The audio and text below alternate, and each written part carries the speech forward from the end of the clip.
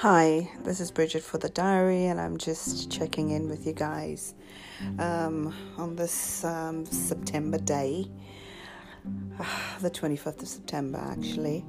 And, I haven't been on here for a little while, so I've decided to make another blog. So, obviously, we're going to discuss something that's been very dear to me, So, obviously, Breonna Taylor's grand jury outcome there in the week was kind of, dismal, and utterly disappointing. I think that's the best way for me to describe how I'm feeling about it currently, and also with the fact that Daniel Cameron came out defending the grand jury's decision to just charge one Louisville officer for endangerment, for wanton endangerment, which is just,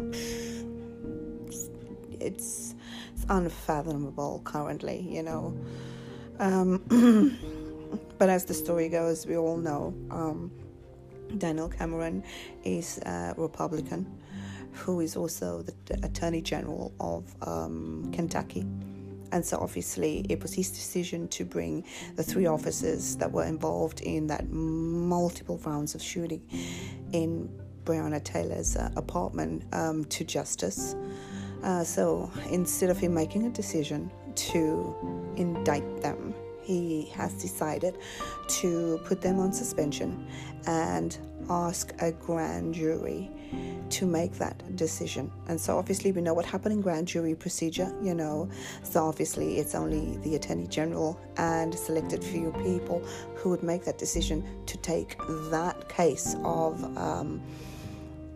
murder, of manslaughter, or whatever they felt is the charge need to be to court. And so obviously that was a political way of doing things. It's also a safe way of doing things. But obviously in Kentucky, where things can be very biased towards black people and in favor of blue lives, I think he kind of knew that was going to be the outcome. So in my mind, I'm trying to be as rational about this, despite the circumstances that is so disgusting, and yet to bring that aspect of fact, truth, and also empathy to the situation. Obviously, not to the police officers. And in saying that, I might sound biased, but I don't really care, because number one, they had a no-knock warrant to begin with. So this kind of blasphemy of Cameron trying, on the news a few days ago, trying to defend the grand jury's decision by explaining the facts that actually happened. Now, neither Mr. Cameron was there, and so obviously he's going to take the word of the three police officers and some FBI ballistics experts and this experts and that experts on top of that. So he's going to have all of that, and I'm thinking to myself, what kind of case did this man present to the grand jury to begin with? What kind of case did he set forth? How did it come about that he will bring this outcome to be favorable? Because obviously, if you want it to be fair, you bring it to the grand jury so people don't think that you are biased politically, so you let the grand jury decide, look here, can we take this person to trial for murder? Is there enough evidence? What kind of evidence, Lord help me, what kind of evidence was presented in that private hearing? Because obviously it's a private hearing. And I'm thinking, well, what kind of weak case did this black man bring forth to procure a favorable result out of the grand jury? Absolutely nothing. And so that's why we got nothing. All we got was wanton endangerment by one of the officers. I can't recall his name now. Brent, forgive me, let me just read his name now. Brett Hankinson was arrested and charged with 3 counts of wanton endangerment for shooting into the apartment of one of Taylor's neighbors, not even for shooting in her apartment, and not for the multiple bullets that was flying around in that little tiny apartment. No, for the neighbor's wall that got little, damaged. And so even saying that, it sounds ludicrous. It sounds so white nationalistic and white privilege when I'm saying this. And that's why I'm making this recording on the 24th of December, because September, is because this is paramount to what we talk about when we discuss white privilege. And white privilege is little tidbits of snippets of mouth and everything that is black related. It's killing me sometimes. It pisses me off. If it doesn't piss me off, it literally chokes me and, asphyxiate me out of my last little breath. And so what has happened is a defense of that grand jury's decision by this black man, which obviously we expected more from, but even as a Republican, I expected more from him. I expected more justice and to bring some peace to this family, to bring some peace to Louisville, to bring some peace to Kentucky, to bring some peace to the whole of America, and to bring some peace to all Pan-Africans out there who's familiar with this story. What a jury decide in a case when they are indicted and tried is one thing. But this is a grand jury. Let's not forget, this is a grand jury to decide if they have enough evidence to bring. They had plenty of evidence to bring those police to trial, at least for multiple offenses. But obviously, people are going to argue little snippets of facts, and this is the law. I don't give a fuck about the law. The law's not there to protect black people. I said I wasn't going to cuss on this podcast, but it seems that went out the window very fast. So coming back to the scenario, because I don't want to go too off script. The way I see it, and this is my personal take now, is this is as the song that's been that's probably going to hit number 1. What's the song's name? Bridget, don't giggle. The song "Look at the Coon."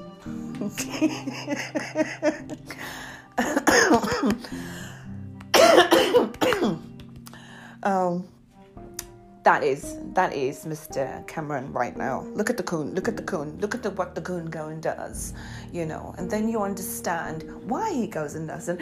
When you look at when he was saying that he was fighting day and night to present this case, he still had time to get engaged to Mitch McConnell's niece. Let me describe Mitch McConnell's niece. Yeah, we all know Snaky Mitch.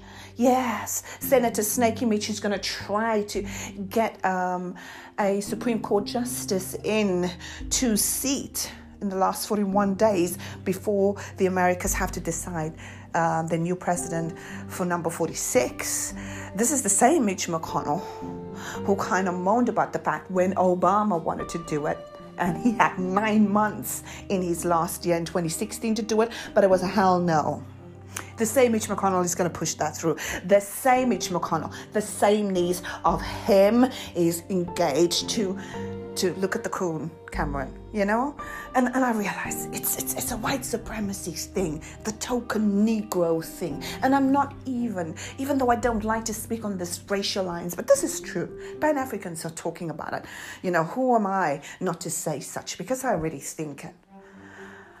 And we're speaking about to blackness now, that caters, that the token Negro, that caters to white supremacy and to that kind of white supremacy. It's laughable, it's embarrassing, and it's disgusting. And it's traitorous for him to even look Breonna Taylor's family in the eye, to look her mama in the eye and say, you've done your best. Man, I would slap him. I would cuss him so far out. Like only black women can. I will cuss him so far out he doesn't know where to look. my grief would be so stricken. And then you have these careless people talking about that $12 million. I'm like, hold it right there. Hold it right there. If you can think $12 million equals justice, then why the hell haven't America cut the check for reparations?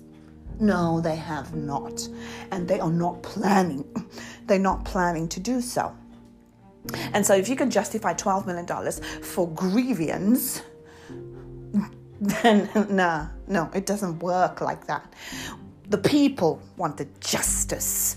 It's not about just Brown's family and what they deserve and what they should get because of recklessness of the Louisville police departments and most of these American police departments. It's not only because of their reckless and their reckless behavior and endangerment of the public, and they're not there to serve us and protect us, but they're to bully us, subjugate us under their wrath and their ill feelings and their execution of a law that they are also underneath. Not only that, but the greater public wants justice. Black people want justice. What happened to her could have happened to anybody. It could happen to any black woman that's a good citizen, that's a good American.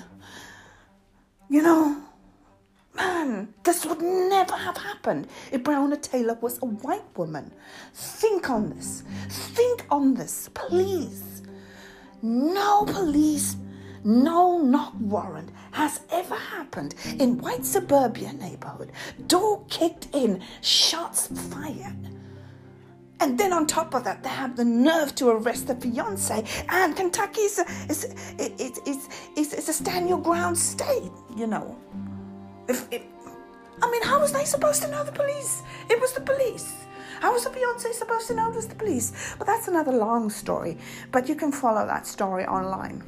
But he's been exonerated as well.